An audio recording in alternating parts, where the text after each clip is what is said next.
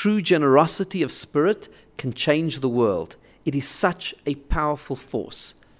And let me give you a real example of what happened in Jewish history.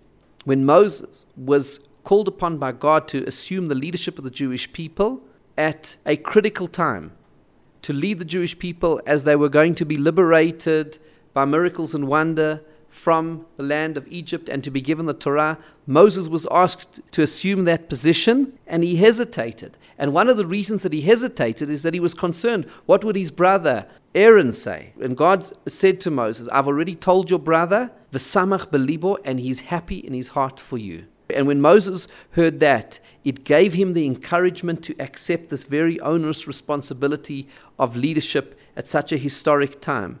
And so it was the generosity of spirit of Aaron as an older brother who was prepared to be happy for his younger brother to receive such an important and historic appointment that actually changed the course of history.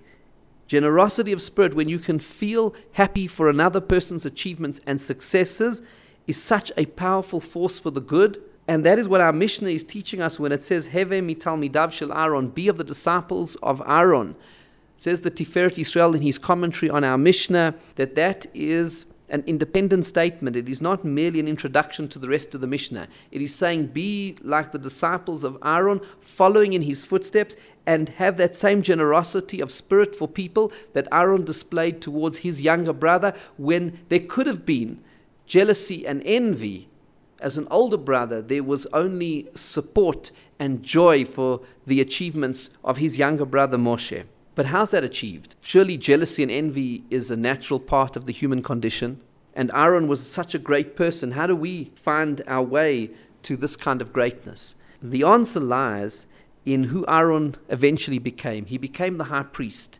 And in fact, our sages teach us that it was in the merit of the joy in his heart that he merited to wear the clothing of the high priest, amongst which was the special breastplate over his heart, because he had joy in his heart and he had this great generosity of spirit, and so he merited to become the high priest who symbolized our relationship with God. And so therein lies the important lesson for how we can achieve the same.